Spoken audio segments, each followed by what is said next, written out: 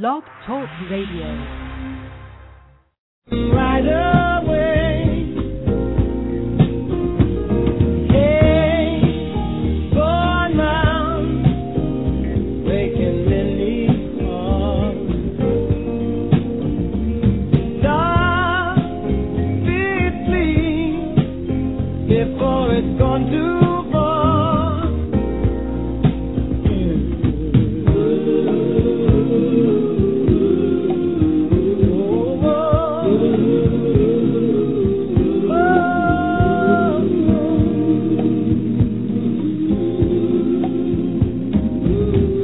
Welcome to the Keys. Blog Talk Radio, new and sensation. The Keys opens the doors to endless possibilities. The Keys is an interactive talk show with a purpose.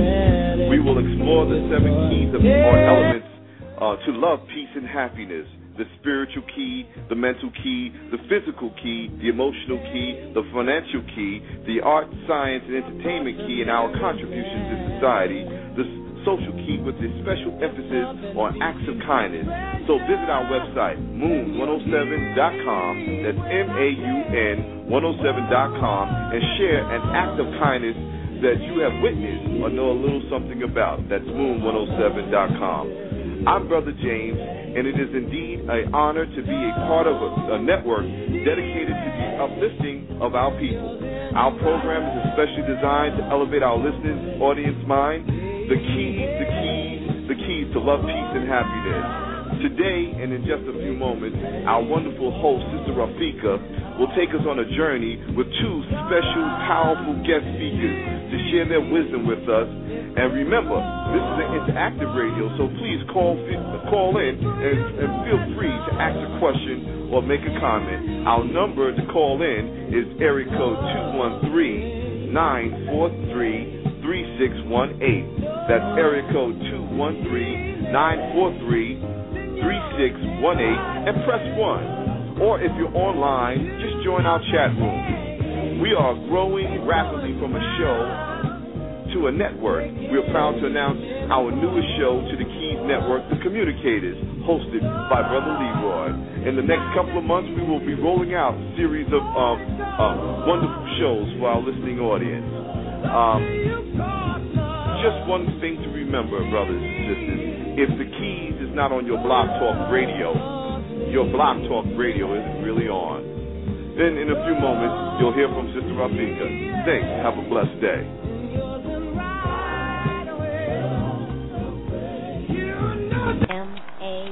This portion of the Keys was brought to us by Moon107.com. Moon 107, fashions and gifts that bring out the best in you.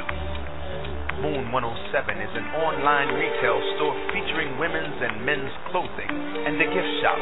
The women's shop features stylish tunics, suits, and accessories and offers the well-dressed woman an outlet to find the perfect gift for self or for someone else.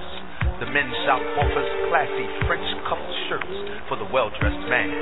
The gift shop offers organic skin, hair, bath accessories, and inspirational music imported from Africa, India, and Asia, as well as jewelry and accessories. Moon 107, fashions and gifts that bring out the best in you. Don't forget to visit moon107.com. MAUN 107. MAU.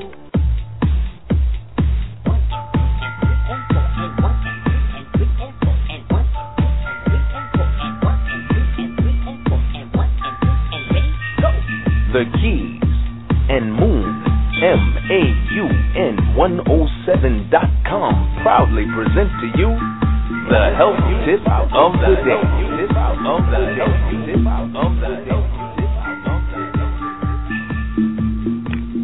Well, today's healthy tip of the day features ginger root tea, known for its natural calming effect on reducing stress and increasing circulation while supporting healthy blood flow.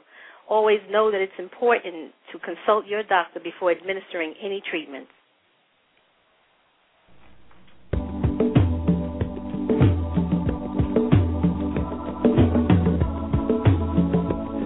The Keys with your hostess, Sister Rafika Muhammad.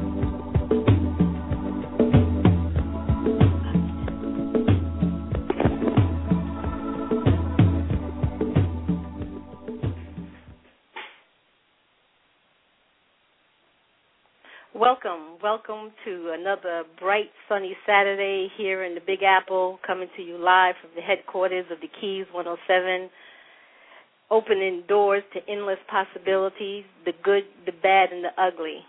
Before we get started with today's show, and I'm not going to take a lot of time because we got two brothers on the line ready to go and give you some solutions to part of the problem that's happening in our community. But as always, before we begin that segment, I got to give you a recap of what's happening in our archives. Featured in our archives are last week's show, which featured journalist, author, playwright Peter Bailey, and journalist, talk show host, Brother Leroy, known as the Communicator, who shared some poignant perspectives on the role of the black press and its input in the community historically and in the 21st century. They talked about the horrific murder of Emmett Till and the printing of his photograph in the July 1964 issue of Jet magazine, which was a pivotal point in galvanizing the forces during the Civil Rights Movement in terms of the black press and our stamp and how we presented information to the community. And it's just an example of the power and the impact of the print media. Take it or leave it alone. Listen to the archive show for more information. And also archived are the entrepreneurs of New York, Greg J.G. Jones and Dr. DeForest B. Soares Jr., author of D-Free, Breaking Free from Financial Slavery. And just to let you know and to remind you that the keys are available 24/7 via Blog Talk Radio's website or downloaded on your smart device app. And this show is brought to you by our featured sponsor today, which is The Fluff. Present the alphabet. Today we're going to bring you two men among men who inspire hope for a better community, who will talk about their efforts to build community and stop the violence and stop the crime through a movement called Peacekeepers Global Initiative. As we approach the 17th anniversary of the historic Million Man March, the Day of Atonement, it is on time that we talk to Dennis Muhammad, who was the captain of Muhammad Mosque No. 7 in 1995 in Russell Simmons. Before we begin, I'd like to share some background about Captain Dennis. Captain Dennis, whose legacy began with his over 30-year unsurpassed history working in the Nation of Islam as captain of men. He's a community organizer and sensitivity training consultant for law enforcement. He was and is inspired by the Honorable Minister Louis Farrakhan, especially with the Million Man March's call for the black man's commitment to effect change within the black community. He is the founder and the CEO of ENOTA, and I'm going to take a chance and say that's ENOTA Project, as well as the Peacekeepers Global Initiative. He's been in the streets talking and inspiring a renewed energy in the cease crime and killing by igniting a movement of people and problem solvers called the Peacekeepers Global Initiative. Also, we have Brother Russell Simmons, the busiest man in show business, or the godfather of hip-hop, a native New Yorker from Queens. He is a legend in the genesis of hip-hop and the founder of Def Jam Records and Def Comedy Jam. As a promoter, producer, and community organizer, and of course, we all know him as a successful entrepreneur. He is known for his philanthropic initiatives, for breaking barriers and building empires such as Fat Farm, Rush Communications, and, of course, the Rush Card. Russell Simmons is known to be outspoken and present when issues of injustice prevail, like Occupy Wall Street and now the Peacekeepers Global Initiative, always with a cap and a smile. Welcome to the Keys, opening doors of endless possibilities, the good, the bad, and the ugly. And today's topic focuses on the state of the black community. What will it take to rebuild, and can it be rebuilt? Welcome, Captain Dennis Muhammad and Russell Simmons. Captain Dennis? Well, thank you so much. First and foremost, always giving honor and praise to God for allowing me another chance to correct yesterday's mistakes. I want to greet you all in the greeting words of peace. Assalamu alaikum. Wa alaikum salam. Before we get in the depth and the scope of the Peacekeepers Global Initiative, I have to start off by asking you, what is the ENOTA project? And is it an acronym, or is that ENOTA? It's ENOTA. ENOTA is an acronym. It's a tone spelled backwards. In 1995, of course, the Honorable Minister Farrakhan inspired me to get involved in an area that I was pretty much instrumental in when I was the East Coast Regional Captain in New York. Some of the men on this line were with me when I used to do sensitivity training with the NYPD. And, of course, what I wind up doing is making it my business to give sensitivity training to law enforcement. The acronym ENOTA stands for Educating Neighborhoods to Obey Those in Authority. That is the community sensitivity training, because as law enforcement needs sensitivity training, our community needs sensitivity training. But the sensitivity training for law enforcement is called AT1. It's AT-ONE. Now, of course, AT1 stands for Alternative Training Offered for Neighborhood Enforcement. That's what we give the police department. We give them an alternative training that they may use as they enforce the law in our community. So the community sensitivity training is ENOTA, which is a tone spelled backwards. And the law enforcement sensitivity training is really a tone, but it's AT with a dash, ONE. Every now and then one of those law enforcement would get smart and says, "Hey, Captain Mohammed, that's a tone." I said, "No, it's at one. We're trying to make you at one with the community."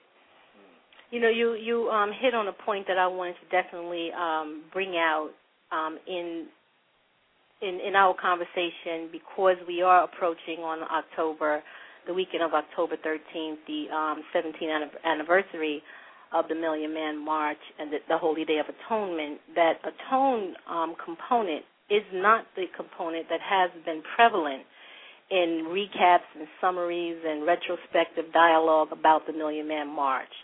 And I think it's very interesting and superb of you to have named your movement or your project ENOTA. Well, it was very important. I thought that a lot of the things that created the problem in our community is due to the fact that we had not atoned. That was the major piece of the Million Man March over 17 years ago. The minister took us there to Washington, D.C., and had us as men to atone for the lack of being fathers, to atone to our women for not being the husbands and the men that we should have been, to atone to one another as brothers for us not being brothers to one another, and, of course, to atone to God. So I thought, what better way to get our people into a training than to be able to give them something that's called atone. And I just thought I'd bring our people through the back door, so I flipped it. But atonement is a very important piece. We know it's 8 steps to it, and, of course, it's coming up again this year. We all take this opportunity to atone, and it's a refreshing, it's a cleansing that we go through at least once a year. And so anyone that we have wronged, whether be friend, whether be family member, or whether be just someone that you know that over the years you have not done the right thing, your children, we take this opportunity to atone. Now, the Peacekeepers Global Initiative, I know that all of these components equal one for you, but let's just subcategorize it just for the way we present the information to the community. What is the Peacekeepers Global Initiative, and what are its principles, its mission, and its objectives? Well, the Peacekeepers Global Initiative is it's an initiative that is designed to be an action plan for those organizations that desires to curb crime and violence in their community. I started the Peacekeepers Global Initiative a little over 4 years ago, and its mission is to call men in particular and our community in general to accept the responsibility to be present in the community as a deterrent for crime. We believe that it is a moral obligation of the men to protect the women and children of the community.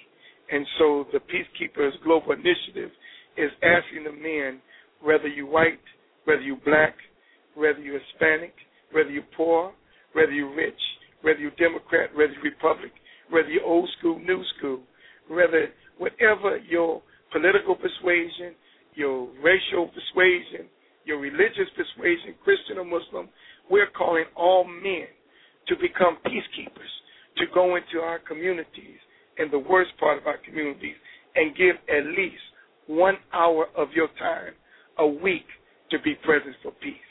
And our objective is to win back the respect of our young people who are out there dying at the hands of one another over senseless reasons.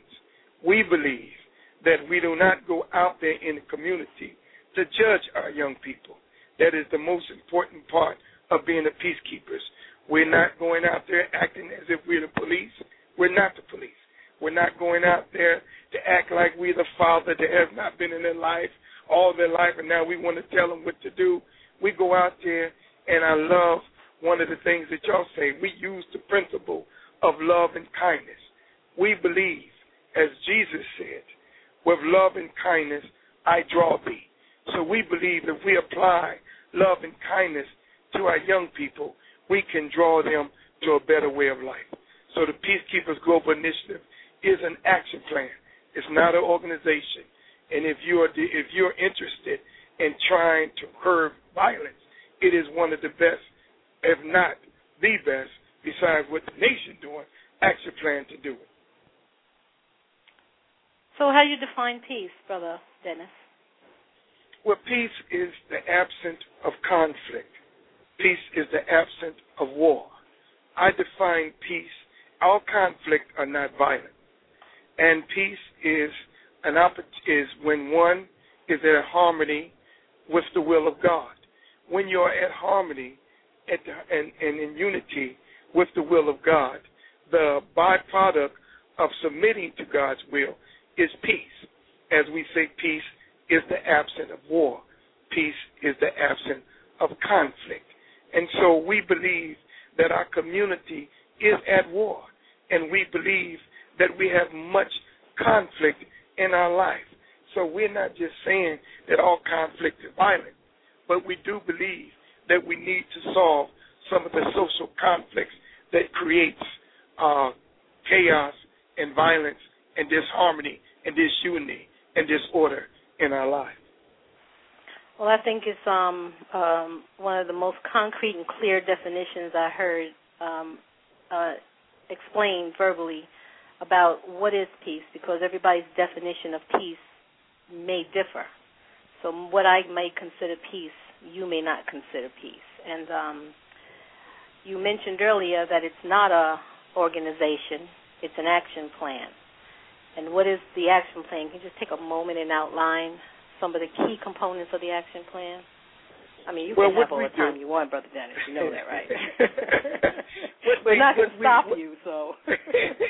What we have realized, my brothers who I can't even express the mad love of the men that's on this line, Brother Forrest, Brother James, Brother Jason. These men knew me as one of the minister's top soldiers. I always try to live my life as an example of what that man have taught us.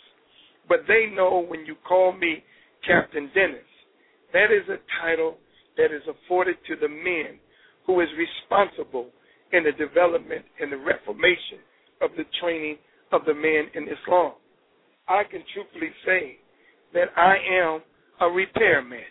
That is my profession. I repair men. I am a product of repair. Muhammad found me tore up from the floor up, and there was a captain that repaired me. And so I realized that as we go to repair our community, it must start with repairing men. And so we called all of the men. In 1995, the Honorable Minister Farrakhan, he called for 1 million men.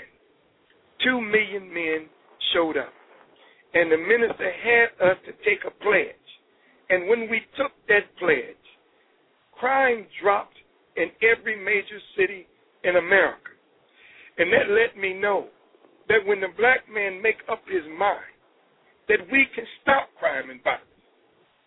Well, that lasted for a minute, and then after that, we went back to business as usual. I felt that those 2 million men were still out there. Yes. And so I started the Peacekeepers 4 years ago to call those men back to active duty. And so I went around the country. And when I first got started, I was called into New Orleans. Minister Willie invited me into New Orleans because there was a man that had slit the throat of his 3-year-old son because he did not want to pay child support. And to think that a man, one of us, would reduce ourselves to such a low level that we would kill our own child. So we went in, and out of that, I started the first chapter of the Peacekeepers in New Orleans. I looked in an audience, and there was about 300 men present, and I took it upon myself that day to ask each and every one of those men, do you want to see peace in the community? Raise your hand. And they raised their hand. I said, do you want to see peace in your home? And every one of them raised their hand. I said, do you want to see peace in the world? And they raised their hand. And I said, don't you want peace of mind? And everyone raised their hand. Then I said, then stand up and become a peacekeeper. Let us now go into these streets and be present for peace. We don't want you to do nothing but give us 60 minutes of your time. We call it the hour of power. Not 1 hour a day, but 1 hour a week. I felt I made 1 hour for the very reason I wanted to be attainable.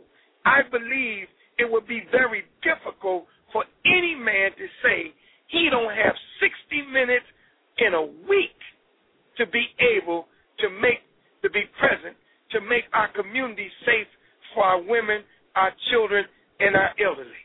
So every one of those men raised their hand and said they can give 60 minutes of their time. And then I said, well, being a captain, I know I would never want to put untrained men into the streets. No more do we have put an untrained soldier into the streets with the Final Call newspaper. I have on this line 3 of the baddest lieutenants that Muhammad could have in his arsenal. Those men knew that in order to be able to get a great product, it has to come from great training. So they sent the men through a manhood training we call FOI training and prepared those men to be the men now that most of our people see that's out on those streets in their suits and their bow ties and their fearless men. We were not always like that. But it took men like Brother James. It took men like Brother Forrest. It took men like First Officer Brother Jason who transformed the lives of many men. So I knew before I would put these brothers and sisters on these violent streets, I have to give them some training. So we give the Peacekeepers a 6 weeks training, dear sister. And in those 6 weeks training, we give them training in CPR and first aid. Then we give them training in self-defense. And then we give them training in the hallmark of what we call in the nation the proper hand of the people. We sincerely believe that if you're going to put the people on a violent street, they need to know life-saving skills. We believe that it's better to know it and not have to use it than have to use it and don't know it. So each peacekeeper knows CPR and first aid. Then we teach them self-defense. Every city have a brother that's in the arts. Now, we don't teach them kicks. We're not trying to give them a belt. We're not trying to put them in no tournament. All we're trying to do is to give men and women a training that will produce the kind of confidence that would make them believe they would be able to defend themselves if they're ever attacked. All we teach, sister, is basic moves on how to get out of a hold and how to put somebody in a hold. And, of course, in every chapter, there's always that one that just want to go run and get help. We even train them how to run. We just have to tell them, just come back. That's all we ask. When you go help, just come back. And then after we give them the three phases of training, second phase of training, the third phase, to me, is the hallmark. We teach our people the proper handling of people. Why? Yes. Because we don't want to go out there with the kind of language that would incite our people to what we call confrontational language. Confrontational language is this kind of language. We're taking back the streets. That's confrontational language. You got to pull up your pants. That's confrontational language. You know, you're going to have to stop selling dope around here. We're going to stop y'all from selling it. That's confrontational language. We teach our people the proper handling of people. And what we teach them is love and kindness. We teach them don't be judgmental. Don't go out there and try to tell these young men to pull up their pants. Don't go out there and try to tell them what not to do. Just be what the minister told us to be. You don't have to condemn a dirty glass. Just set a clean glass beside them. We teach the men and the women who are peacekeepers, go out there with a smile. When you go out there and you see the brothers on the corners and you got your shirt, we have a bright orange shirt, and on the front of the shirt it says, I am present for peace. Well, why is that so important that we have that on the front of the shirt and not on the back of the shirt? And the very reason why we have I am present for peace on the front of the shirt is the very reason why Mr. Muhammad taught us how to go out there in a suit and a bow tie. This is what the brothers love. We are taught, sister, that a person will see you before they hear you. That's why light travels faster than sound. That means they're going to see you. So that means that if you come a certain way, if they see you in a certain way, then that's the way they're going to deal with you and see what you have to say. If I approach these young men dressed like a bum, then they're going to, they don't want to hear nothing I got to say. But if I'm dressed, as we say, suited and booted, then, hey, okay, that's one of the brothers, okay. And if I come and I'm in an orange shirt and you don't know what my intentions are and you seeing 50 to 60 men walking up on you in this bright orange, and then when we get close, you see these words, I am present for peace. It just de-escalate anything that they may have in their mind. They say, oh, okay, all right. We ain't even open their mind. They ready. I am present for peace. I'm not present for violence, brother. I'm not present for disunity. I'm not present for madness. I'm here, brother, being present for peace. And the reason why, and then I say to the young brothers when they see us, how you doing, brother? My name is Brother Dennis, and I'm a peacekeeper, man. Oh, brother, the only reason why we're out here is that we want to guarantee for 1 hour while we're here that our women are safe, our children are safe, our seniors are safe. You can appreciate that, can't you, brother? And I've never had a young man say no. They're oh, yes, sir, yes. Well, brother, you could join us. Sometimes they join us. Sometimes if they selling dope, they just walk away. We always know how to break up a corner, right, soldiers? We tell you, they used to wonder, how did the Muslims able to sit there and take over a drug corner? All we got to do is walk on that corner where they're selling drugs and start talking about God. They start walking away. As soon as you start, hey, brother, let's talk about the Lord. Man, how can you want to talk about God when you acting like the devil? So scriptures say darkness must flee when light comes. So when we go out there as peacekeepers, when peace is present, violence is absent. When peace comes, you can't drive out violence with violence. You can only drive out violence with peace. You can't drive out hate with hate. You can only drive out hate with love. You can't drive out darkness with darkness. You can only drive out darkness with light. And that's what we come. We come saying to our brother, we don't even come saying, what are you out here doing? We don't even use the term, we come to stop the killing. Because, dear family, we would never be able to stop killing. We're not saying we're out here to stop the violence, because we'll never stop the violence. As long as people are not serving God, you're going to have killing. As long as people are not submitting to God, you're going to have violence. So what we say is, we are here to brother, to bring love from above. We are here, brother, to bring unity in the community. See, those are attainable goals. We don't use defeating language. So we able to create an environment of peace. We have the power to do that. We're able to bring love to our young people. We have the power to do that. And we do bring unity in the community because the peacekeepers are women peacekeepers. We have a Jewish rabbi peacekeeper. We have white peacekeepers. We have Hispanic peacekeepers. We have all kinds of peacekeepers. So we have shown that we are bringing unity in the community. So those are the three major trainings that we give. And once they go through that 6 weeks training, then we give them their beautiful bright orange shirt. Then we take their picture. They take that picture, and we give them a Peacekeepers ID. And once they get the Peacekeepers ID, now they are official Peacekeepers. And what we do, we hold a press conference. And then we bring the media, and we introduce to that city, these are your Peacekeepers. Give them a round of applause because tomorrow they're going to go into, and we name the area to do their 1 hour power. And, man, we go into that community the next day. The press is out there. Everybody's feeling good when they see the peacekeepers coming down the street. The women are applauding. Everybody's going, peace. And then we begin to inspire hope back into our community. And then we call that a Peacekeepers chapter.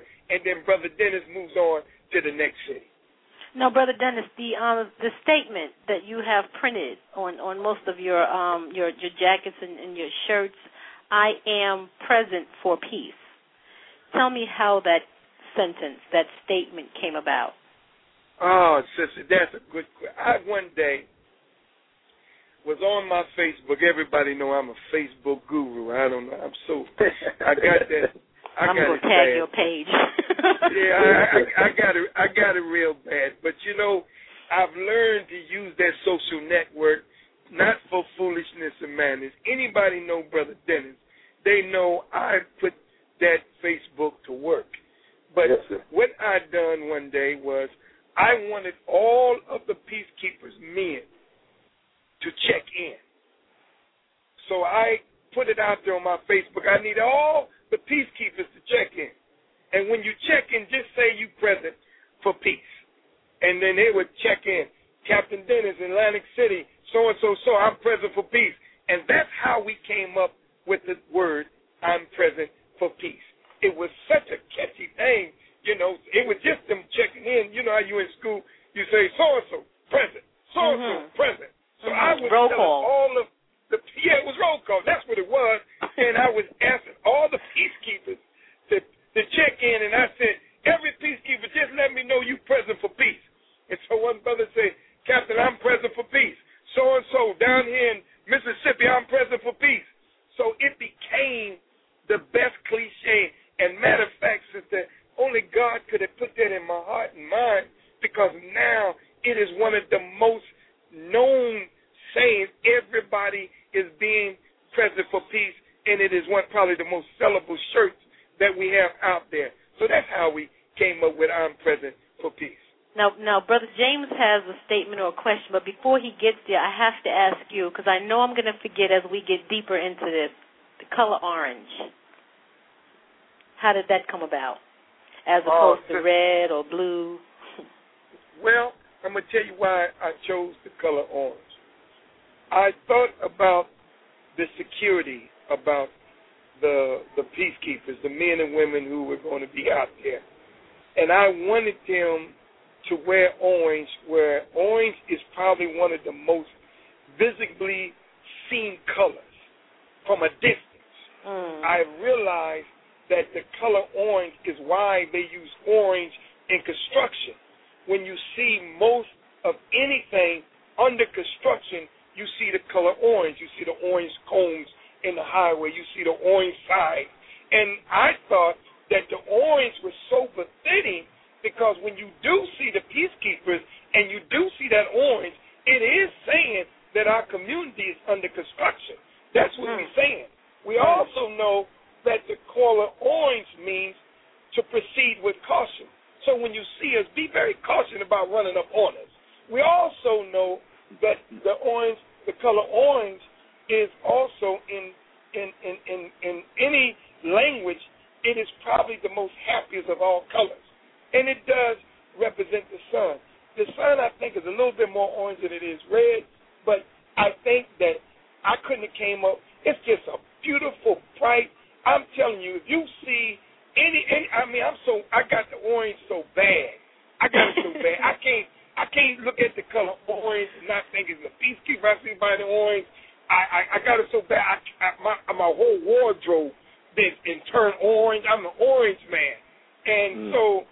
But it is a very, it's just a beautiful color. Yes, and God gave it to us, and when you see it, like we seen it when Brother Jason with us, wasn't it awesome, Brother Jason, when Sunday, to see that seed of orange. Yes, sir. And if you see one person move away from that orange, you can see them moving away. You can spot them. So it was a color that God, again, inspired me to come up with the right color. And it's a beautiful, and people love the color orange, and it works so well for us. See, Brother Dennis, it's my intention when people leave this conversation that we're having today, they clearly understand that every component in the Peacekeepers Global Initiative is well put together. Yes, sir. Brother Captain, this is Brother James. And I want to say, brother, I'm very honored to be on the line with you because soldiering with you, I know what you're bringing to the table for the brothers and the Peacekeepers. And I know that there's men out here who have questions for you that are on the line who want to just shout you out or ask you a question. They're all over the place, brother, all over the globe calling in. So I want to ask our illustrious engineer to take on the first caller. Brother Captain, are you prepared to answer some questions from our callers that are on the line? Of course. I'll be honored. Okay, Brother Forrest, let's give Brother Captain the first caller in. Caller, are you on the line?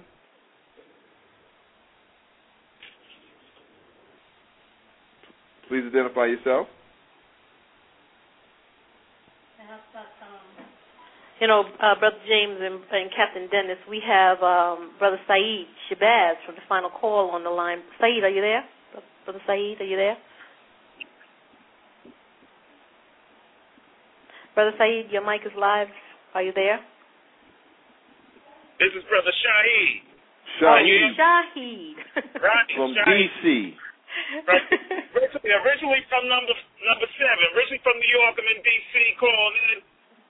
Brother Captain Dennis, man, I love you. I love you so much, man. You know you were my first regional captain, and I hear you how you verbalize it, and I hear the word orange, and I have the same problem saying orange because I'm from New York City. But I love you so much. I love what you're doing, and we want you in D.C. You got to come here, brother. You got to come here and do what you're doing all over the place, man. You know your presence for peace is needed here because these young brothers are off the chain in Maryland and D.C. And what you're doing is down to earth. And again, I love you so much, man. Even when I was an orange man, even when I was at SU, Syracuse University, the presence was up there. You were in Buffalo. Correct me if I'm wrong. That's right. With Minister Kenneth and that's right. You go way back. With Kenneth, you go way back. We go back to like 81, 82. So, love you so much, man. Love you so much, brother. Appreciate what you do.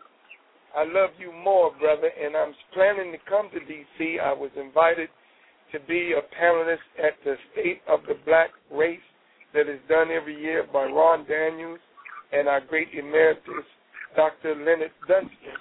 I don't know, it's going to be at Howard University, but our brother Carlos, who everybody know, I think do for self, he's invited me, hopefully, to Baltimore to come and bring that I'm Present for Peace walk there. So I'm hoping within that same time to hit Baltimore and to come right on into D.C. And inshallah, if I come in D.C., we definitely want to start a Peacekeeper chapter in the great city of D.C. Inshallah. Inshallah. The only other thing I'm going to say in closing, because I know time is short, I don't know if you know about the VH1 documentary I worked on with AZ Faison. We're up for 2 Emmys.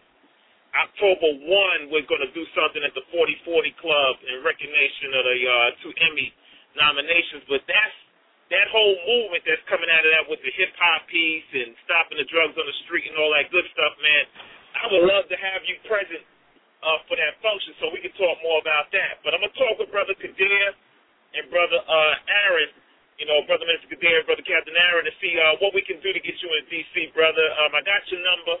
We're going to make it happen, man. Please, I'll be so, brother. I love my family there in the Mid-Atlantic, man, and whatever I could do, man, I'm definitely present for peace, brother. And congratulations on y'all coming up on that documentary. I think that there's no way that we could talk about hip-hop and don't talk about the Nation of Islam's influence in hip-hop. There's not one artist. Brother Shahid Imullah, I thank you so much, and please excuse me for mistaking you for someone else. I'm clear who you are right now. Yes, ma'am. Thank you so much for calling in. And I just have a question, Brother Dennis, from one of our chat room participants, and that person wants to know, what is the age for a person wanting to get involved? Oh, there's no age. Is there a limit? Well, we if you about 9 or 10, you know what I'm saying? But, there's no limit. We got youth peacekeepers. We got youth peacekeepers coming out of and I can't. It bothers me now to think about the school in Mount Vernon, New York. We have about 25 kids out here. We are called youth junior peacekeepers. So we have junior peacekeepers, but there's no limit to our teenagers, our adults, our elders. If you just want to be a peacekeeper, you're a peacekeeper. Okay. And we have another chat room question. Says, can you tell us about the history of your working with the brothers and sisters in the Christian community? Oh, well, listen, most of every peacekeeper chapter came out of the church.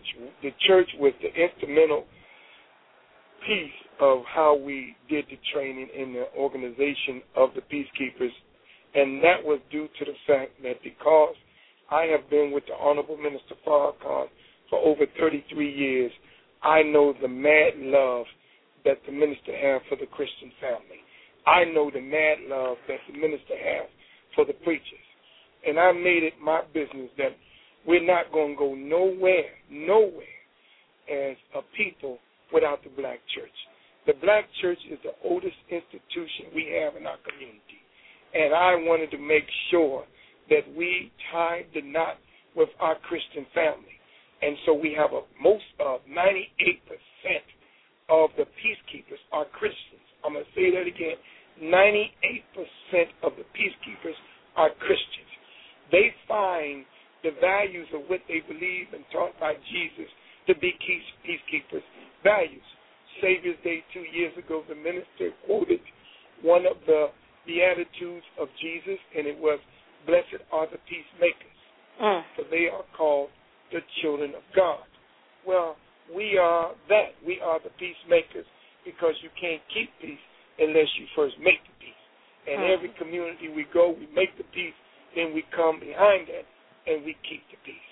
So our Christian family, I love them so much, and I refuse, like the minister taught us, I refuse to be divided by our Christian family. So the preacher plays a very critical role in helping with the peacekeepers, and you normally use their church for us to hold our meetings, and when we do the training, we normally do the training in a church. Now, yes, we have Brother Dennis, we have Brother Tahir from the Brooklyn Peacekeepers on the line. Oh, he's been on hold for so long, I don't want to lose him. Brother Tahir, move forward. Yes, how you doing, beloved? I'm present for peace. I'm Brother Tahir from the Brooklyn Peacekeepers. Offering peace and blessings to everyone on the line. How y'all doing, family? All right, Brother Tahir. Assalamu alaikum. Alaikum salam, brother. How y'all doing? I'm from the Brooklyn Peacekeepers, and I met Brother Captain Dennis, had to be some years back, and the brother inspired me to do more in my community. We actually go out for like an hour every Saturday, and me and some other brothers, Brother Jesse, Brother Barry out of Brooklyn, we try to keep the peace within the community by offering ourselves as peacekeepers to the community. Brother Captain Dennis, in truth, has just been awe-inspiring to us all. Anybody that knows the man comes with love and peace from his heart. The man has helped me in ways as an individual that has helped me to want to get out in the community and do the same that he does with other people. As you can tell, I'm outside on the street right now. But I just wanted to offer my love and extend my heartfelt feelings to the brother for all he has done in Brooklyn and throughout the United States of America. He's a major brother. He's one of my Facebook friends, as he spoke on earlier. And the bottom line is, the work that he's trying to do and the work that we are doing is going to make a change in this community. Well, thank you, Brother Tahir. We love you, brother. We love you too, sir. You know that. Yes. All right, the Keys family and the Peacekeeper family, be advised, we have to take a commercial break, but when we come back, Brother Captain, there's still callers on the line that want to reach out and talk to you, and then we got a few other questions that we want to pose you as you're on the line. So let's take us to break, and when we come back, we'll go right to the questions for those who are still holding on the line for Captain Dennis and the Peacekeepers.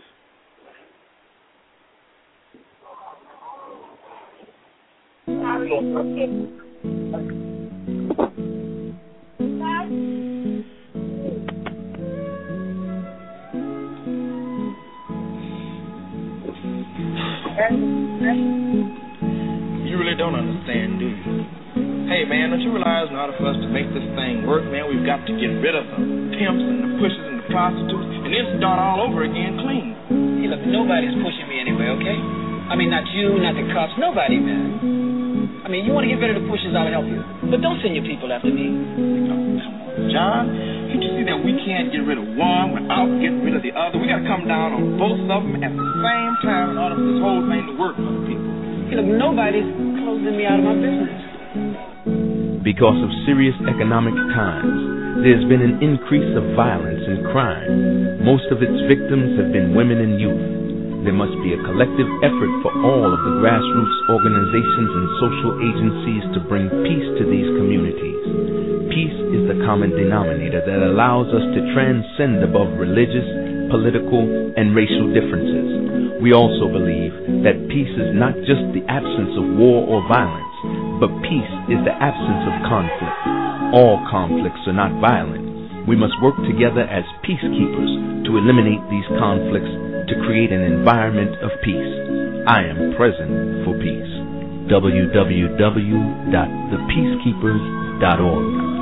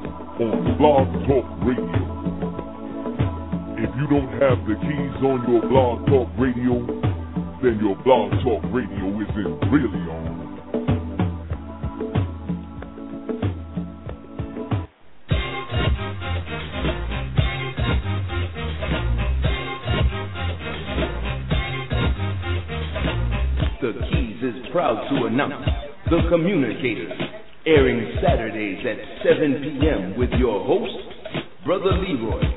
from the heart of Harlem, USA. Don't forget, every Saturday, 7 p.m., The Communicator, with your host, Brother Leroy, on the Keys Network.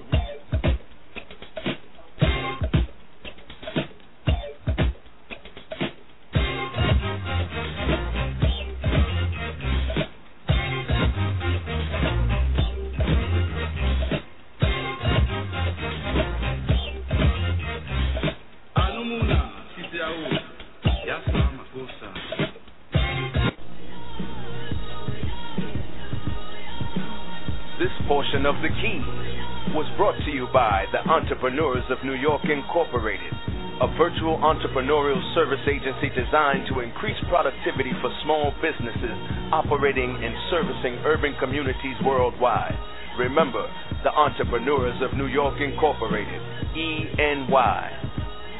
You can find us on Facebook.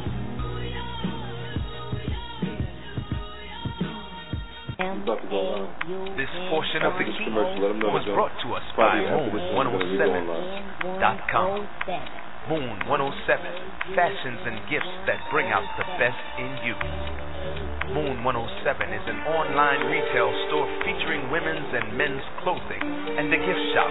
The women's shop features stylish tunics, suits, and accessories, and offers the well-dressed woman an outlet to find the perfect gift for self or for someone else.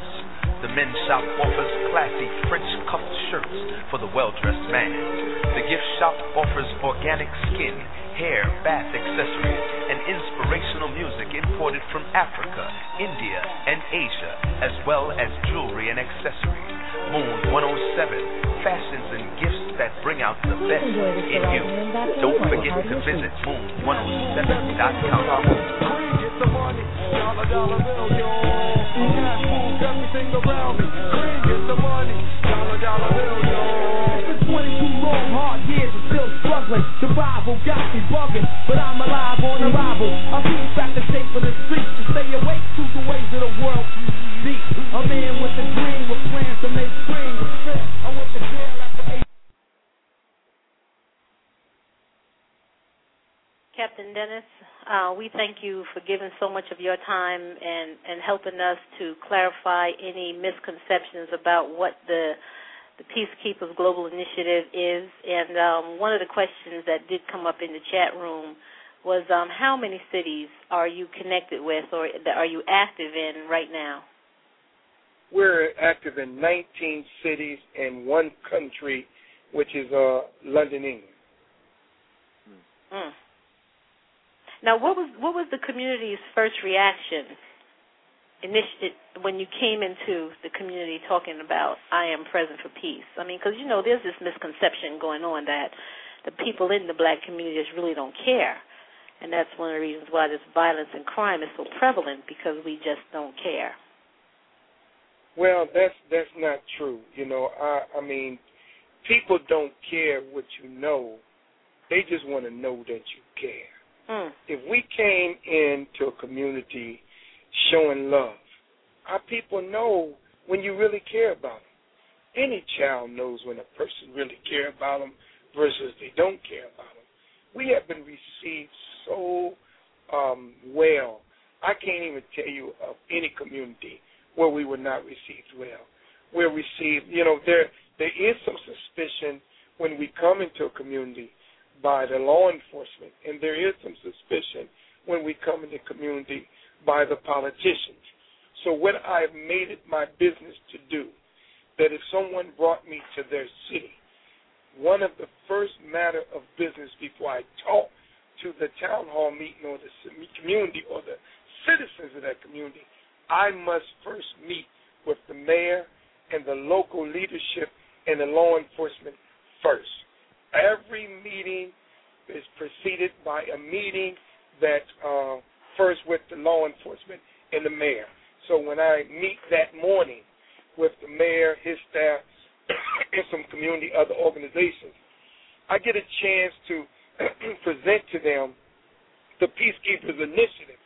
And once they hear it, and it happens in every city I go, when we say to the mayor, say to the law enforcement, that we're not here looking for anybody to fund us. And then soon we say to the mayor, wipe his brow. Well, thank God, now you got my attention. Because they always think people want some money. We're there because we have no option but to make our community safe. We tell the law enforcement who may think that we try to be like the guardian angels, they have a different approach. They try to be more like the police. We're not the police. I have to say to the law enforcement community, no, sir, we're not the police. We're not trying to be the police. We don't act like the police. We just out there being present for peace. We don't carry no weapons. We respect the police. And so once we say that, then they feel comfortable. They say, oh, okay. Then when we say to the community organizations that we're not bringing nobody into your community, we're not bringing another group into your community. The men and women who will become peacekeepers are men and women who are from your community. We don't bring foreigners into another city. We don't bring peacekeepers. We raise the peacekeepers. So the local organizations, then they'd be more, oh, okay, we thought you coming in as if you trying to start another. No. So we have to be able to very clearly define our role and our purpose before we talk to the community. Now, once we do that, then at the town hall meeting, the mayor normally show up, the police chief normally show up because they know that we're not coming to outshine them or try. We're coming to lend into the work they're trying to do to curb the senseless violence. So they find us friendly user. They find this is not a Muslim initiative. This is a people's initiative. This is a human initiative. And so once we do that, then the community is when they see the mayor sitting up there, they see the police sitting up there, they see some of the community leaders sitting up there endorsing this initiative, then the rest is easy. So there's been a good synergy between you, the community, and the police. That's also something that people would step back and say, prove it, show it, because the police kind of have a different feeling in our community today. Well, one of the things that I do have an advantage, and that is because I've trained over 13 police departments in the country in sensitivity, I pretty much know the mindset of those men and women in law enforcement. And because I've given sensitivity training for over 25 years now, I have a great respect for the men and women who are committed to public safety. But then again, I understand the frustration that people in law enforcement have, especially as it relates to our community. I understand that they can never stop crime and violence because crime and violence is a social problem. And police officers are not social workers. As Dr. Omar Johnson said, one of our great scholars, he says that lack of jobs and lack of education is the mother and father that gives rise to crime and violence. Well, if that's what gives rise to crime and violence, the mother and father that give birth to is lack of jobs and lack of education, then police officers not going to give you no job. Police officers not going to give you no education or foster that. So we understand that it takes the community and all of the social organizations to work on eradicating the social conditions that gives rise to crime and violence. So because I understand that with law enforcement, I understand that they know it takes the community. Another piece that's very crucial is that I don't know about the history of that particular police department in one of those cities that I may go in. So I'm not quick to align myself up and the peacekeepers with that police department. Because if that police department historically have a history of racial profiling, have a history of excessive force we call today police brutality, then I don't want to associate the peacekeepers with a department that does not respect its citizens. I don't care about the police department. But if the police department or the commander has a genuine, sincere desire to see crime and violence eradicated in the community, then we're willing to work with them as we do this work. But I first have to say that to them. I first, in a private meeting, make it known to the law enforcement community, our people don't trust you. And so to walk in the community with you is almost like a kiss of death. So what we prefer you to do is to stay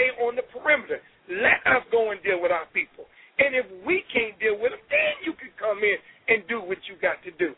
But I'm very careful about lining the peacekeepers up with the police department. And so because of that, then if it's a historical, like right now I just got a text that in Brooklyn in the Bronx, police officer just killed an unarmed man. Again, they said by accident. They always say by accident. But then at that's the youth that was running up the store, right, during the robbery? Yes. Yes.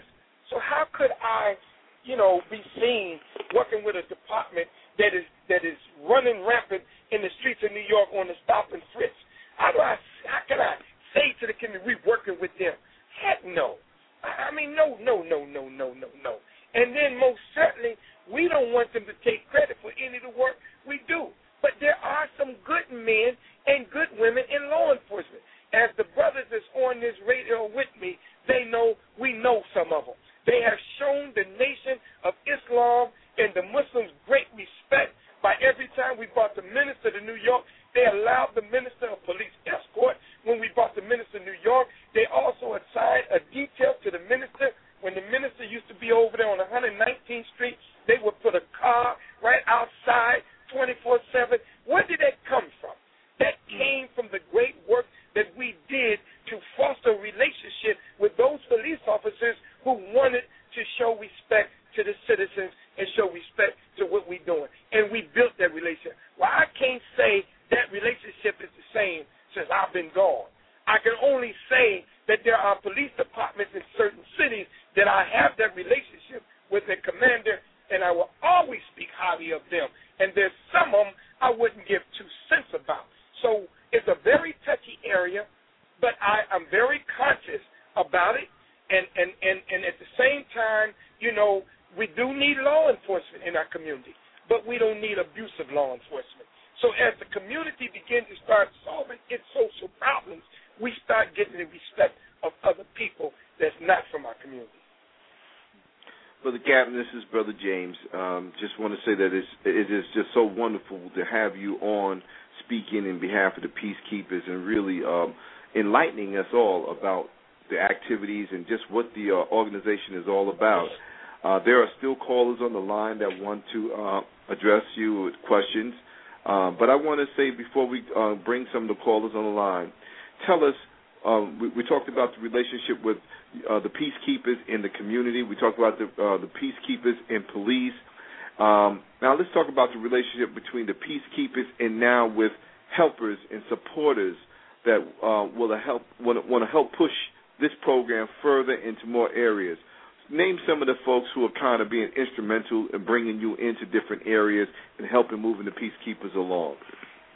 I'm glad you mentioned that. We was reaching out. Everybody know I wanted to say this to the radio listening audience, and I must have to apologize in his behalf as he told me to. Russell wanted to get on the line, but he very seldom get an opportunity to spend time with his children. He flew out to L.A. I talked to him earlier today, and he's with his daughters, and they had planned an event and an outing. And he told me, he said, if the time, Captain, does not conflict with the event and the outing, I'll be with my girls. I would love. I got on, and Kamora Lee Simmons, she got on the phone and just showed me man love, and she told me, well, Captain, anything you want me to do with the Peacekeepers, I'll come, I'll speak, I'll talk to the women. Just tell me what you want to do. Russell's planning on moving to Los Angeles, and we don't have a Peacekeeper chapter in L.A., so I told him, well, sister, when I get ready to come, I'm going to have you to give a shout-out, and I hope maybe in the near future, and we don't want to discount to have Russell to come back on your station if it's okay, and if we can't get Russell, we definitely going to get Kamora Lee Simmons on this air. She said she would do it. But I have to say to the real listener who was expecting Russell, I'm absolutely sorry. We reached out several times. He told me if he picks up, then he's not. I think he was taken up to a premiere show. But believe me, he has nothing but mad love for y'all, and he wanted to be on, but he will make his word bond. He will come to these airways in the very near future. So please forgive Russell for not. But to get back to your question, Brother James, Russell was probably the most, he would have been the greatest financial support of the Peacekeepers. If it was not for Russell, and everybody know that I'm the personal security for Russell Simmons, he's a great friend of the most honorable Minister Farrakhan. When the minister came to the UN, Russell gave the minister his penthouse for him and his whole detail to stay at. He had been instrumental in hiring many of the Fruit of Islam as it relates to security. But he brought me in to New York, him and Erica Ford, about 2 years ago, and at a Peace Week. And Russell said, listen, Captain, I want you to get a chapter started in Hollis, Queens. And so we got started and got a chapter in Queens. We wound up in that same year, got one in Brooklyn. In that same year, we got one in Mount Vernon. And we very much just came back. So Russell has been one of our greatest supporters, of Salt and Pepper. She is another peacekeeper and one of our greatest financiers. She is a female peacekeeper. She'll tell you in a minute, I am a peacekeeper. Dougie Fresh, we call him the ambassador of peace. Dougie Fresh is a peacekeeper. My man, Eric B., is a peacekeeper. Terrence Howard is a peacekeeper. And we have, right now, we have Wycliffe, who's a peacekeeper. Of course, the greatest of all, he's not a peacekeeper, but he's the peacemaker. And my greatest of all, the Honorable Minister Farrakhan, has been the greatest support of the work that we are doing. So we have many. We have Dr. Elisa, who's a peacekeeper. Bob Law is one of my co-founders who are a peacekeeper. And it's just getting bigger.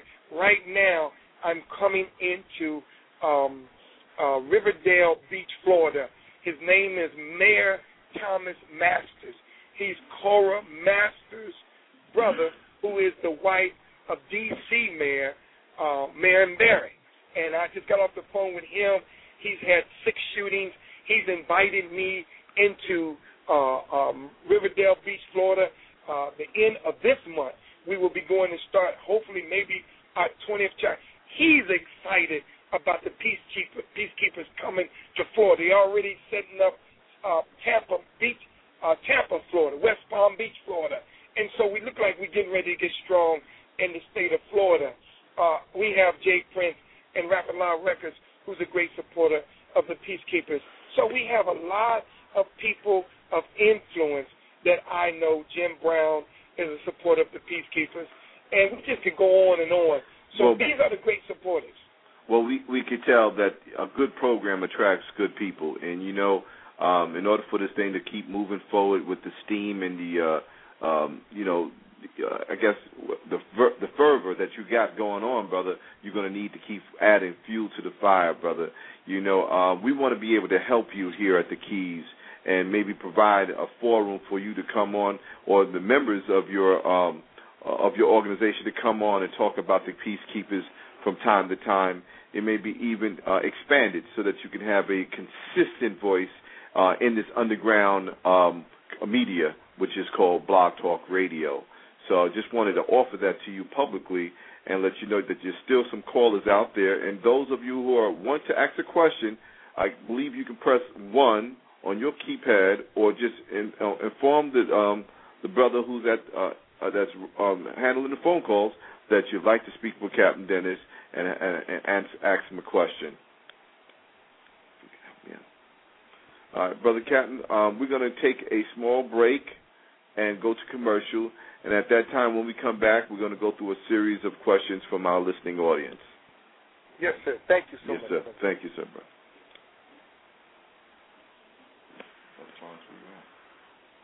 Engineer, are you there?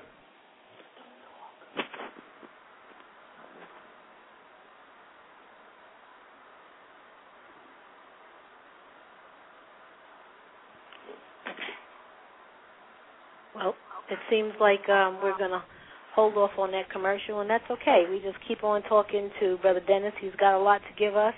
And Brother Dennis, you know, one of the questions that I was thinking about is through this whole discussion about the crime and the peace and the approach to it, what is the root of it? Where is it coming from? Well, the root of the violence? Is that the root of the violence, the crime, the dissension in our community. Well, sister, let me say this. You know, there is no question when you see a decline in the economy, you see an increase in crime and violence. When you see unemployment, you know, they took great pride to say that unemployment rose from 8.8% to 8.5%, but then it dropped 8.5% in the black community. In other words, employment went up over I think they said over 200,000 jobs about 3 months ago were put into the market.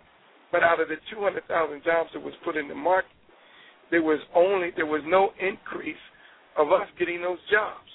So our condition in the black community has not changed. So anytime you see a rise in unemployment, and there's always been something real with us, but now they used to say there's a middle class. Well, I never knew that I was a middle class. I always thought it was poor people and rich people. I didn't know there was a middle class. And they used to ask me, well, what is the difference between the poor and the middle class? And the only difference between the poor and the middle class is one have a job and the other one don't. That's the only difference. Because as soon as you lose your job as a middle class, you're poor. So we are now seeing our people are in what they call, dear sister, survival mode. And when you see people in survival mode, that means, dear sister, that we are at the lowest level of human existence. And I'm going to say that again. When you are in survival mode, you're in the lowest level of human existence. That means we are on the level of beasts. And now we're living by the law of the jungle. Only the strong survives. And so we see this kind of beast attitude, the crime and the violence that you're seeing, not just in our community, but in America. You have never seen the likes of it. The black-on-black crime, the things that we are doing to one another, we have never done this to the degree that we're doing. This is the first time in history that you see the kind of increased violent crimes that black folks is perpetuating on black people. Never in the annals of history. So what we're looking at God has now caused out what the minister told us. Now what we're looking at is the death angels. Our people have been a blessed people. Let me say this, dear sister. We the only people that God have given us some of the greatest leaders in the world. Matter of fact, dear sister, the leaders that God gave us, they will be called prophets in other countries. Martin Luther King would be hailed as a prophet in another country. Malcolm X would have been hailed as a prophet in another country. Not only did God give us some of the greatest leaders in the world, but God gave us 2 to 3 great leaders in the same era. There is nowhere in history, if you look at greatness of people, do you see 3 great leaders in the same era. You'll see 1 great leader and 1 great opponent. At the same time, we had a Frederick Douglass, we had a Du Bois. At the same time, we had Elijah, we had a Marcus Garvey. At the same time, we had a Malcolm, we had a Martin. At the same, if you take a look, so we are the people that had great leaders. Now, what have we done? What have we done? Have we advanced as a people? Or have we lost over 20, 30, 40 years of advancement? And that means that we have not appreciated the leaders that God has given us. And if we have not appreciated the leaders that God has given us, then God must give us something else in return. And this is what you're seeing. You're seeing our people suffering from the rejection of great warners and prophets and messengers that have been sent to them. It is out of our rejection that if you reject peace, then you accept violence. If you reject life, then you're calling for death. So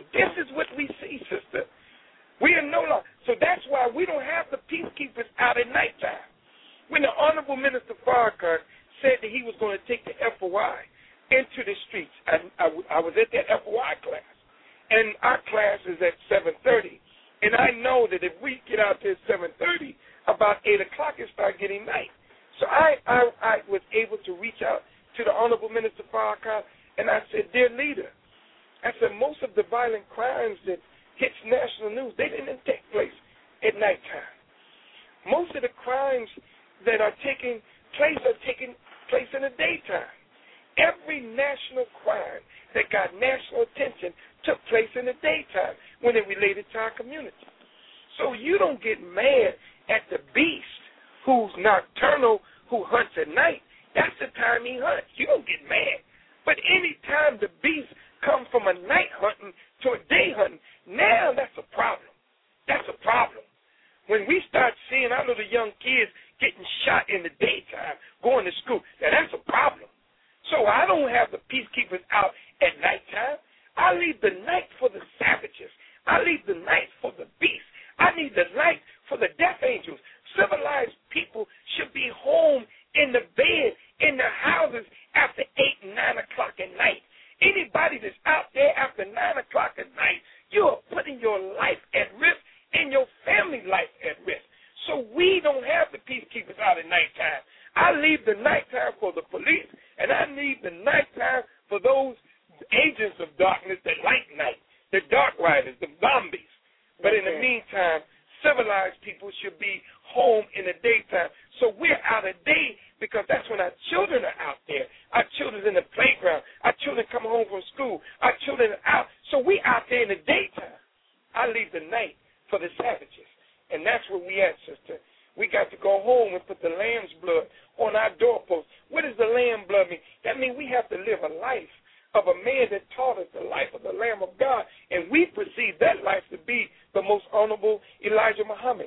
So the followers under the most honorable Elijah Muhammad, we tried to obey that man and his servant minister Farrakhan by living a decent life. We're not saying we're righteous, but we're trying to get as close as we can.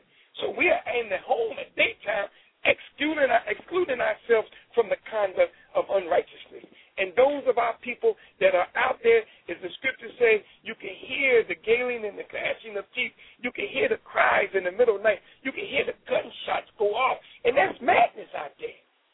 So we are now in what we call the final days in the judgment of America and the judgment of the world. And I can only equate it to, sister, to it being a spiritual war that's going on. Don't lose that point about the spiritual war. I want to come back to that because that's exactly what was on my mind when you was talking about the night. We do have a caller from Virginia on the line. I believe his name is Taj. Taj, are you there? Yes, I am. Assalamu alaikum. Walaikum salam. Walaikum salam. Brother Dennis, I guess I'm one of the third generations. I was one of the soldiers under Brother Forrest when he was at Mosque number 44 in Trenton. Oh, my goodness, yes. You see me as Tajuddin Shabazz. I'm on your Facebook list. Yes, sir. Yes, sir. Yes, but, Shabazz. Yes, sir. I'm thank you for your leadership and your sending Brother Forrest to Trenton and the training that I got from him. And the state of Black America right now is in an uproar, and it's almost as if God never even visited us. That's right. You know that's right. But again, brother, keep doing what you're doing. And hey, I'm a peacekeeper down here in Fredericksburg, Virginia. In Virginia, where it all started in 1555. And Brother Forrest and the sisters, they know I'm on here regularly. Whenever Blog Talk is on, I got to come and bring some fire from Virginia. But when you come down to D.C. and Maryland, shoot down to Virginia also. Brother Kadir's in D.C. and Brother Tracy is in Richmond. Well, I'll be honored, brother, to make sure I'm making my business come to Virginia. I like my brother Michael down there, Brother Michael Muhammad. We got a lot of family down in Virginia, so we'll be looking forward to that, dear brother. Yes, sir. And again, brothers, thank you for all that you have done and continue to do and will do. And may Allah continue to bless you and the panel. Thank you so much, sir. Yes, Thank you, Brother Taj. And also we have Spud from Far Rockaway. Spud, you're on the air. Go ahead. Peace and blessings to all. How your family doing? Fine. I'm originally from South Jamaica, and I'm in Far Rockaway more than 25, 30 years. and I can't tell you about all the crime. I'm also an outreach worker from Operation Snug in Queens, and I want to invite you to come out here and take a stand with me as we walk through the hood, showing what unity and strength is, because without hope, we will be hopeless. Sometimes brother needs backup. So yes, I know you back do up to show, because show is how with an S. And talking is over. That's right. You can't talk peace. You have to live it. You have to show it. That's right.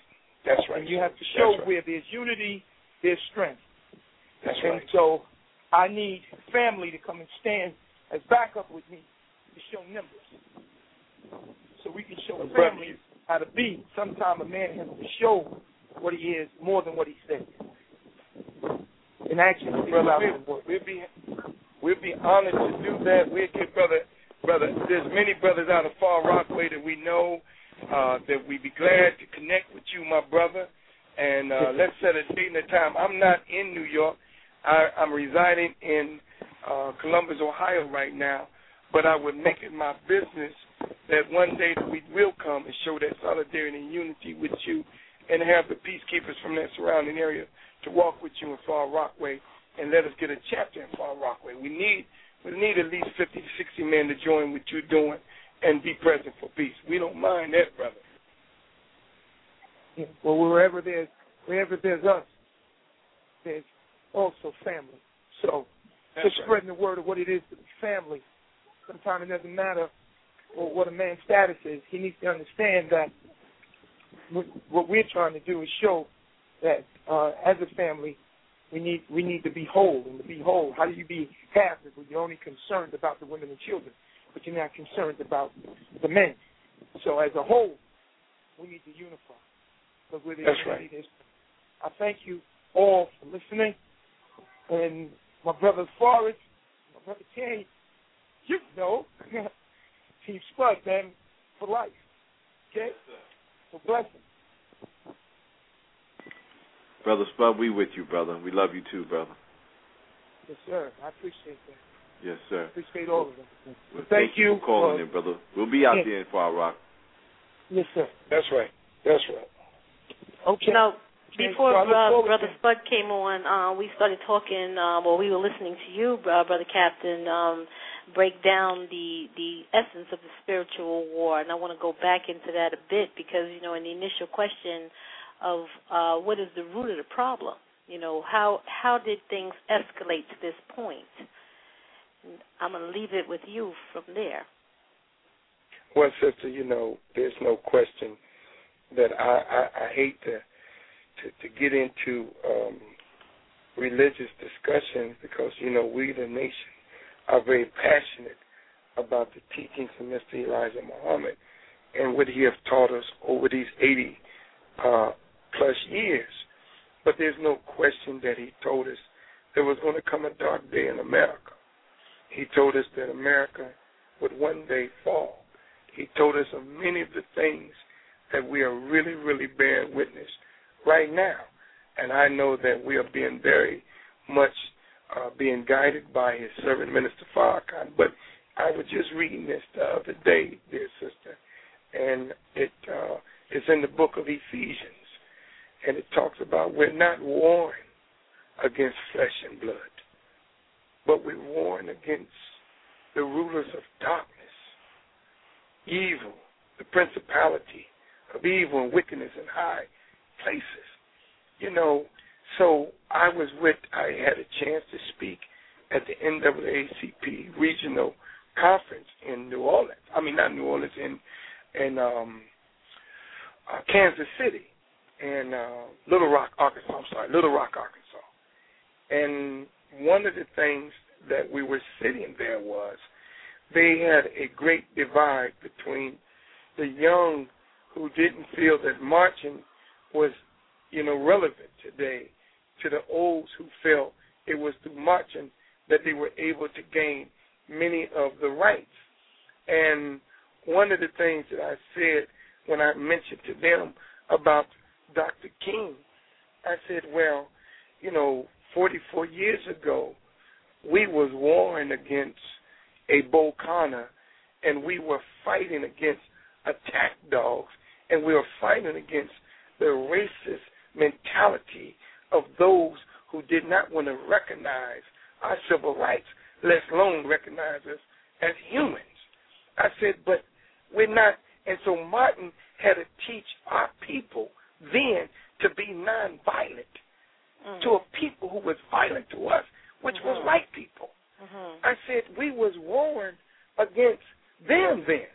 He was teaching us to love who?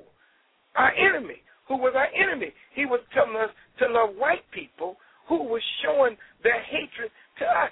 Now, 44 years later, we're not warring against white and flesh no more. We're warring against a principle. We're warring against unseen institution that has been established not only by white people, but is now being established in the hearts and minds of black people. So now, 44 years later, we got to teach black people to be nonviolent to black people. We got to teach black people to love one another. So 44 years later, we're warring against something different now. So if you think we're fighting racism, is racism killing black people? That ain't racism that's killing. Does it have something to do with it? Yes, white supremacy has something to do with it. But we know black inferiority has something to do with it too. That's right, so we have a people that lack love of self. We don't know nothing about who we are and what we are. We are now beginning to start acting as if we're in a situation where we are now beginning to look at that we are our worst enemy. So now we thank Almighty God that we're wise enough to know it ain't about color no more. Because if we thinking, well, here's my brother, look at my brother, that's my black brother, and man, he the one going to knock you in your head. That's it right. Ain't about him now. You got to begin to know you're dealing with a mindset. That's right. You're dealing with wickedness now and the princes of darkness. So we're dealing with institutional racism, as Dr. Cransville is saying. We're dealing with a mindset. So you go to Walmart, and there's a policy when you go to return your stuff. And there's a Hispanic girl behind there, and you know the policy is geared towards black people. That's why they created the policy. But you mad. But here's a Hispanic girl who's just following an order of a policy, so you can't call her racist. But she's representing a racist mentality who created the policy. We're implementing a policy that is not us, but it's an unseen hand and an unseen mind. So if we got rid of white folks today, he'd be back tomorrow because he's in us. Now, Brother Captain, at this point, we want to go to a commercial break, but when we come back, we want to talk about how to keep the peace in the home, because that is also one of the root problems. We got catching hell at home, so we just bring it out in the streets. So talk to us in our Keys family and the Peacekeeper family about how to produce the peace in the home, and then we'll close out and so forth. So let us go to another commercial break, short one, and we'll come back to listen to Mr. Muhammad. Jump back and dust off your Cadillac. You're listening to Respect for Life with your host, Brother Leroy, on the Keys Network. Blog Talk Radio, baby. Act like you already knew. Ow!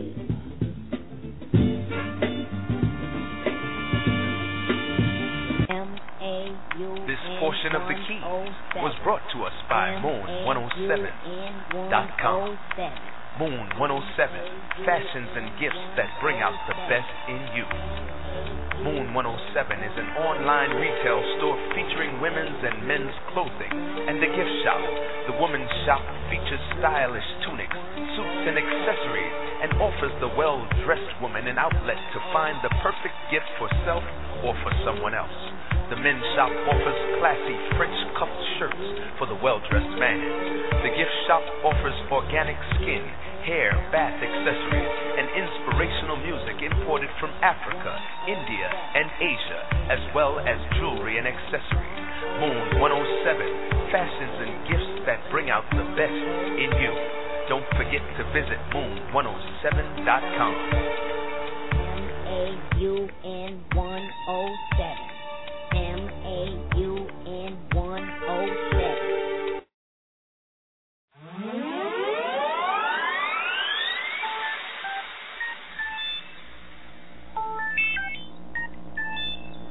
This portion of The Keys was brought to you by Rafika Consultants and Services, LLC.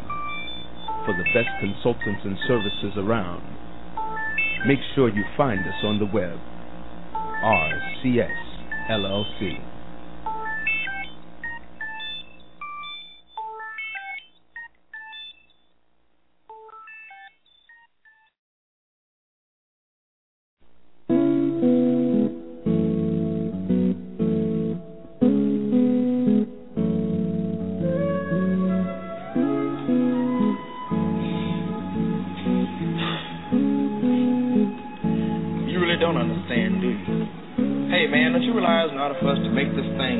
We've got to get rid of the pimps and the pushers and the prostitutes and then start all over again clean.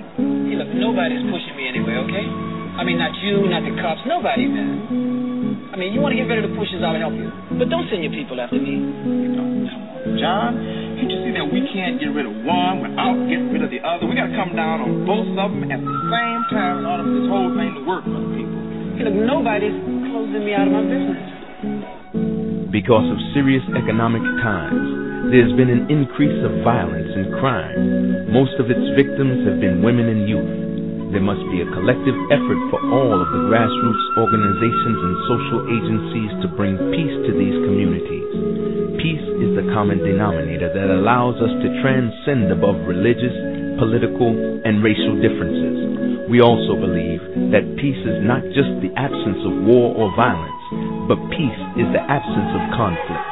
All conflicts are not violent. We must work together as peacekeepers to eliminate these conflicts to create an environment of peace. I am present for peace. www.thepeacekeepers.org.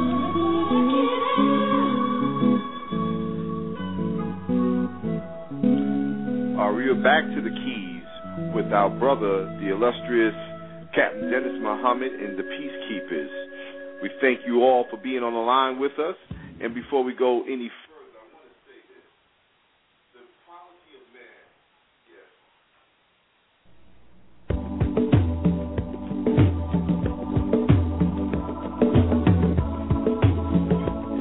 The Keys with your hostess, Sister Rafika Muhammad.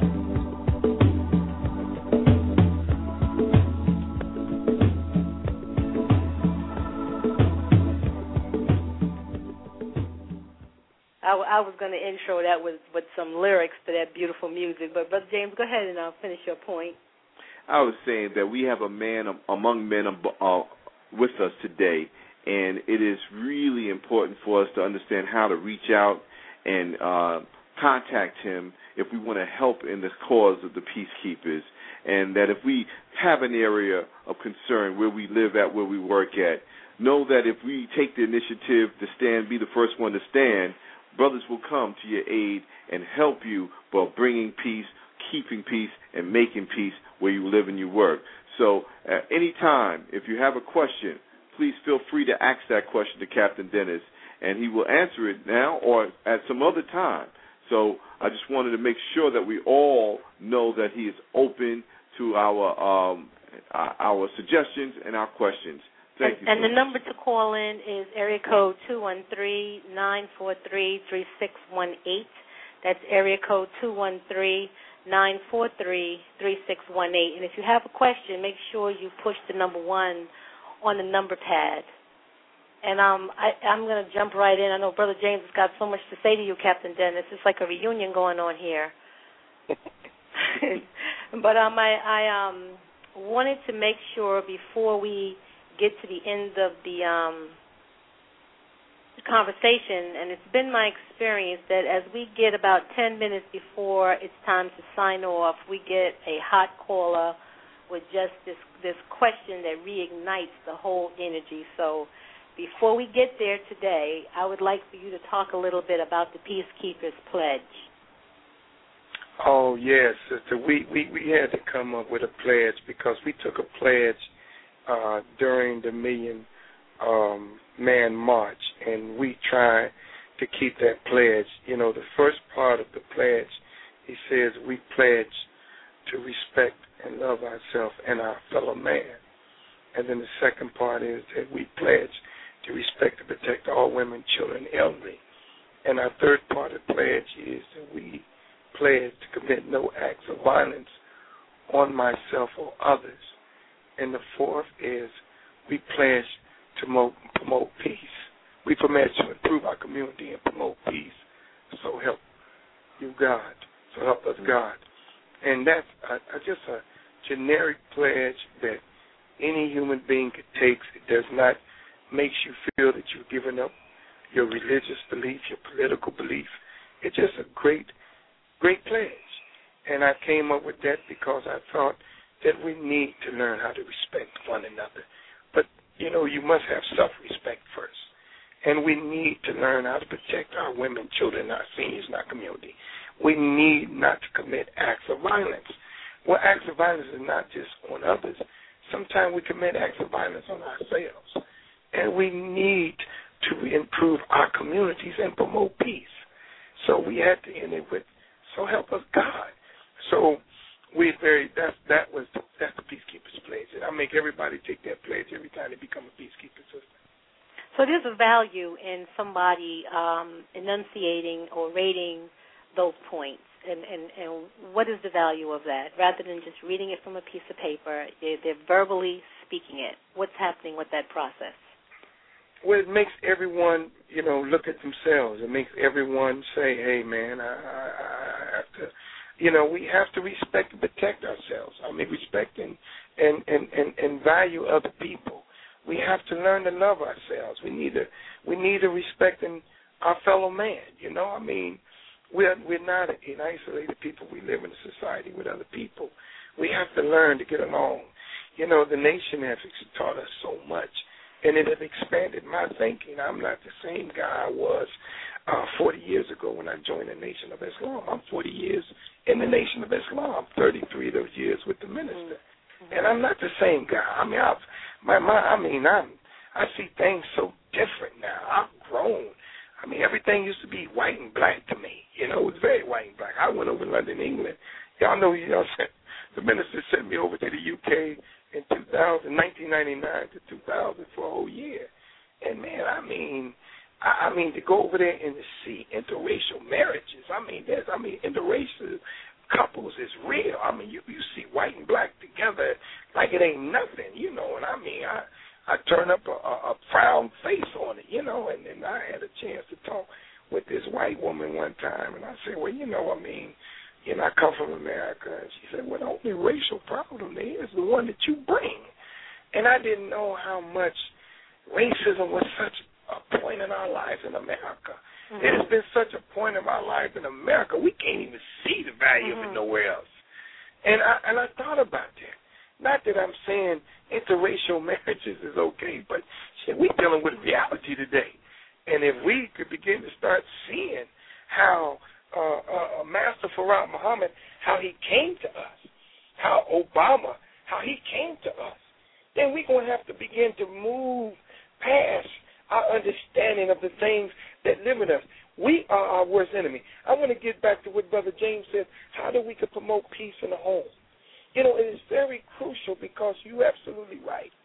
We are the community is only an extension of the home. If we had peace in the home, if we had order in the home, then out of the home of peace, out of the home of order, we bring into a community peace and order. But if we got chaos, mayhem, violence, and lack of order in the home, then you're going to find that in the community. We know, Sister quoted this yesterday. I used to say 70% of the homes are here to buy a single parent with one. They said, Cam, that changed. 85% of the homes. I said, wow. So that means 85% of the homes in our community don't have a man. Do you know, man, that means we are a handicap. Our women are handicapped. If you lost a member of your body, your arm, you can work with one arm, but it's not like having two. You can function, but you're not functioning. You're at a disadvantage. Well, we have become so normal in functioning without one another that we have accepted that to be normal. It's not normal for a man and woman not to be at odds with each other. You know, the sister Sharada Ali says we can get along as long as we laying down in the bed together. The black man and the black woman can get along in the bed. It's when we stand up that we have a problem. Well, we got to move beyond that because there's reasons why there is a serious disproportionate number of men that are in prison.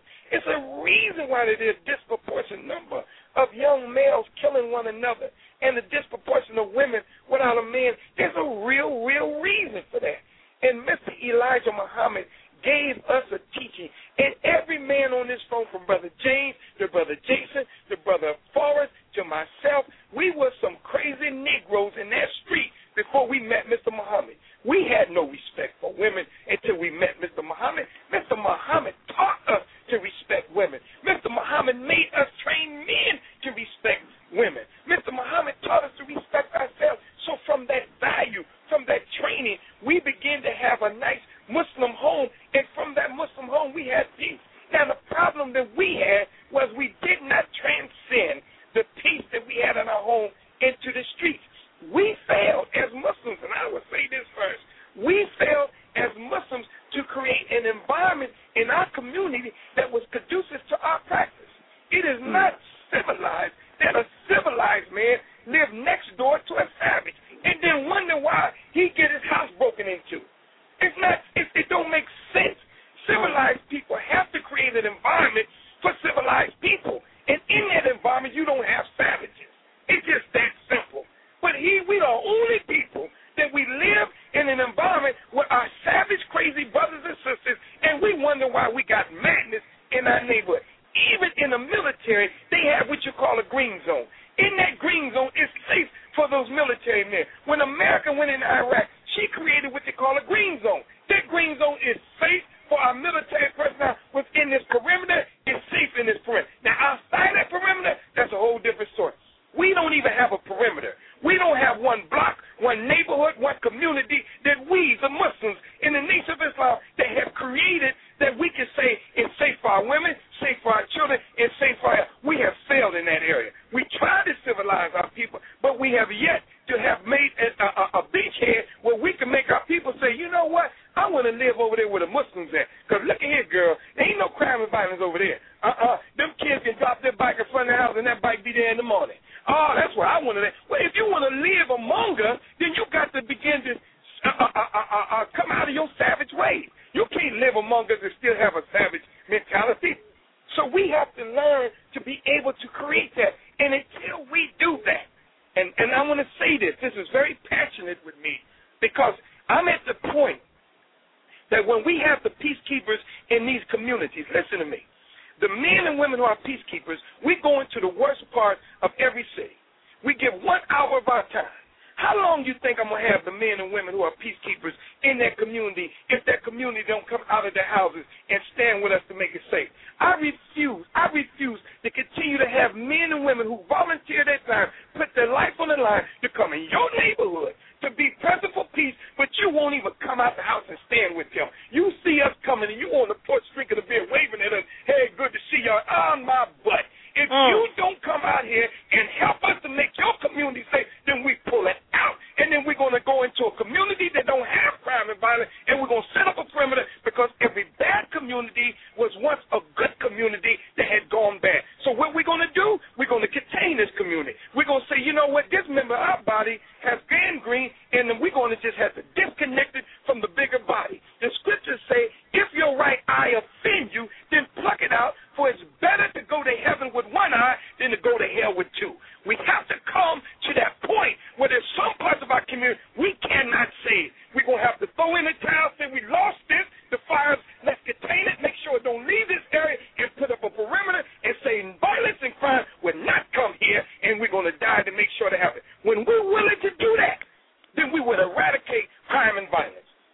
why I get passionate when I. Captain Dennis, that passion is exactly what I was talking about was going to happen as we got towards the end of the show. But you know what? You're right. You have to pull that thorn out of that lion's paw, to calm that lion. We got some comments in the chat room that I want to share with you. One is that, and I don't know the names of these people, so I'm just going to read the comment. People may not know this, but in New York, it was the FOI that patrolled the streets in the community against racist police and criminal element. That was back in the 70s, right on. That's the truth. That's the truth. Yes. But the brothers are back now, and you're there, and other organizations are building other movements, and I think we're going to see some change in the way that people look at us in terms of how we're helping to clean up our communities. Well, we don't brag about how we had to whoop New York's finest when they ran up in our miles on Fifth Avenue.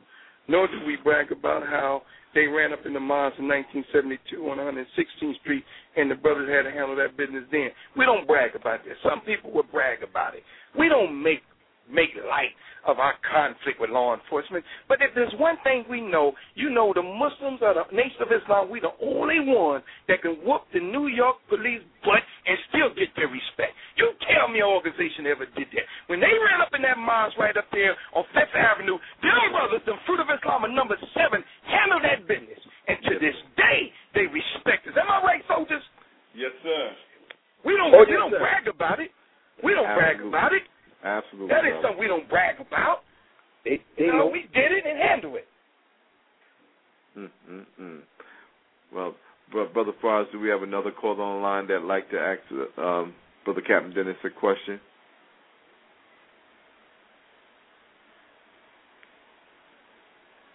Yes, sir. 704, area code 704, you on live. You can ask your question, please. 704, extension 933. We don't want to give out your whole number across the country. You on live? How you doing? This is Jesse Leach. Okay, but are you there? Yes, Jesse, we're here. Go ahead. Okay, yeah. My son, his name is Afdel Izam Ali Leach, and he was arrested on August the 6th. He's by trade, he's a blacksmith. He makes knives, buys knives, sells knives, and trade knives. This is his profession. But on August the 6th, he left out. He's 19 years old, young, by the way, and he left out about 7:30, 8 o'clock in the morning. He greeted my son Elohim, told him he was going to sell his knives at a pawn shop so he could, help out with the bills. Now, prior to that, he told me about a month before that, that's what he had in mind. I told him, let's take his stuff and go ahead and sell it, and help himself out with his crafts and, his arts and things like that he liked to do, because he's also into writing animation books and stuff like that. But anyway, they have in the paper approximately 4 o'clock, they arrested my son and said that he had an incendiary and the bomb squad had to be called, to defuse the incendiary. And we worried all that day what happened to our son, and then they get to the point where it's that you go looking for him, and then it get to the point where it's that, how the panic set in when your child is not home, and then in 19 years your child have always been there. And after we going through the little tears all night, because you don't even rest. You don't get any rest. The next day, about 11 o'clock, Investigator Rolf come to the house showing me a picture of my son and asking me, was that my son? I said, yes, that's my son. Is this his bicycle? I said, yes, this is his bicycle. He had, and we got 2 more like it in the truck. And I said, because me and my son Elohim, we had drove around, and then we'd get out and get on the bikes, and we was looking for him because that was out of the ordinary for him to be gone like that. Anyway, they said they have him. They say he had a bomb. And I said, a bomb? I said, man, what do you mean a bomb? He said, well, it was matches inside of a tennis ball. And he was on and we put him on a $30,000 bond. And I told him, I said, man, that's not a bomb. I said, we made that around the 4th of July looking at a project on YouTube. And, we had that. And I said, there's no dangerous than fireworks that you can buy at the south of the border. He's like, well, sir, we're not in South Carolina. We're in North Carolina. Gave that talk right there. So then my son Elohim, he came out and he showed him videos and stuff like that to show him that, we do positive things. We go around, we recite positive poetry. We active in the community. We give away food. We build parks for, community, poverty-stricken communities, the ghetto or the hood, because that's what we love. We have a love for our people, so we do for people. You understand? And here it is. Now he go out here and he's looking to do something good, and then he gets lost because my children are homeschooled, and he never stayed away from home one night in his whole life. And so, of course, we only been here since October 11th last year. We don't barely know our way around Kannapolis and Rowan County, North Carolina. But anyway, he gets lost on his bike and start cramping up because he's riding one of this, it's a chopper. He's riding a chopper bike. And he started cramping up, sit on the side of the road. A guy in the green car come and ask him what's wrong. And he said, can you call the police for me? He said, because I can't remember my number at home. He said, can you call the police for me and ask the police, can they take me home? And if they can't take me home, let me sit at the station until I get myself together, because I don't want to be out here like that. Now, what he had in his possession was his knives he was taking to the pawn shop. Some he made, some he sharpened, and some he bought and traded, but he was taking his collection to the pawn shop. Now, those that didn't fit in the backpack, along with his Nintendo DSi, and his laptop and his projector, where he do the whole family, we do projectories. But anyway, the knives that didn't fit in the backpack, he had taped them in black tape on this bicycle. And instead, they come with EMS, and they come with the police, and then they start automatically seeing the knives. Forget all about the fact that he has been riding all this time. He has been dehydrated. He's in pain, and he's the one that called the police.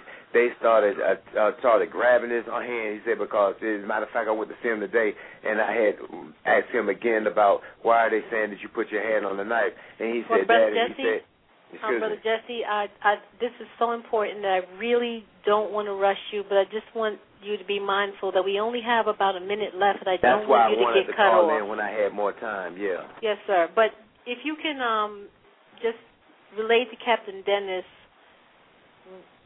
where you're at, so maybe you can connect with him after the show, then maybe that would better facilitate what you need.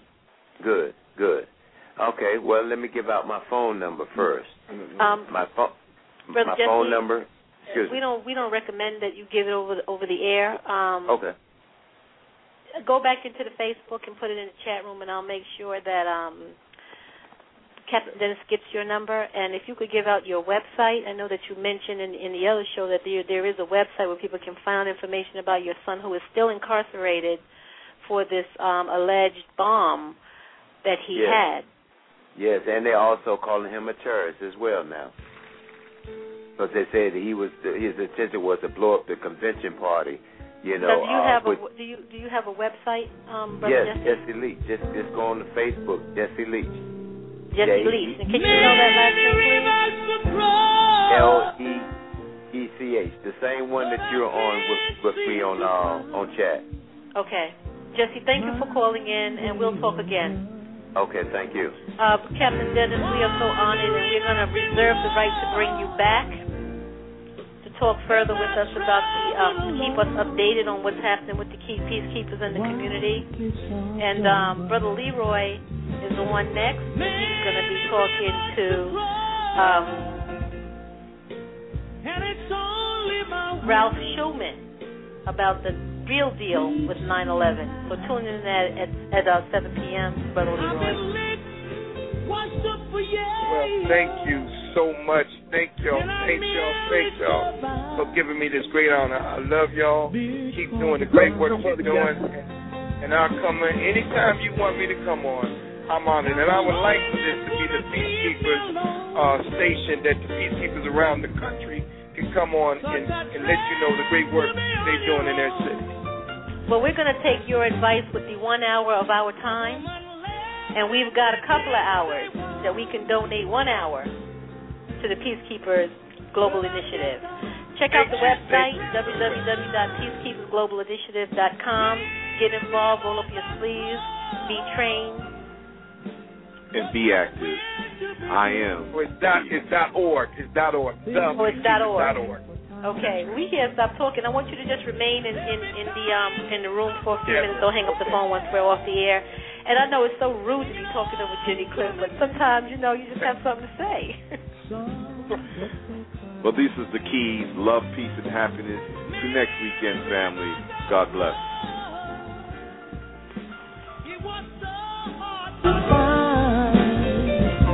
My way over, wandering up in love as I traveled along. Why it's October?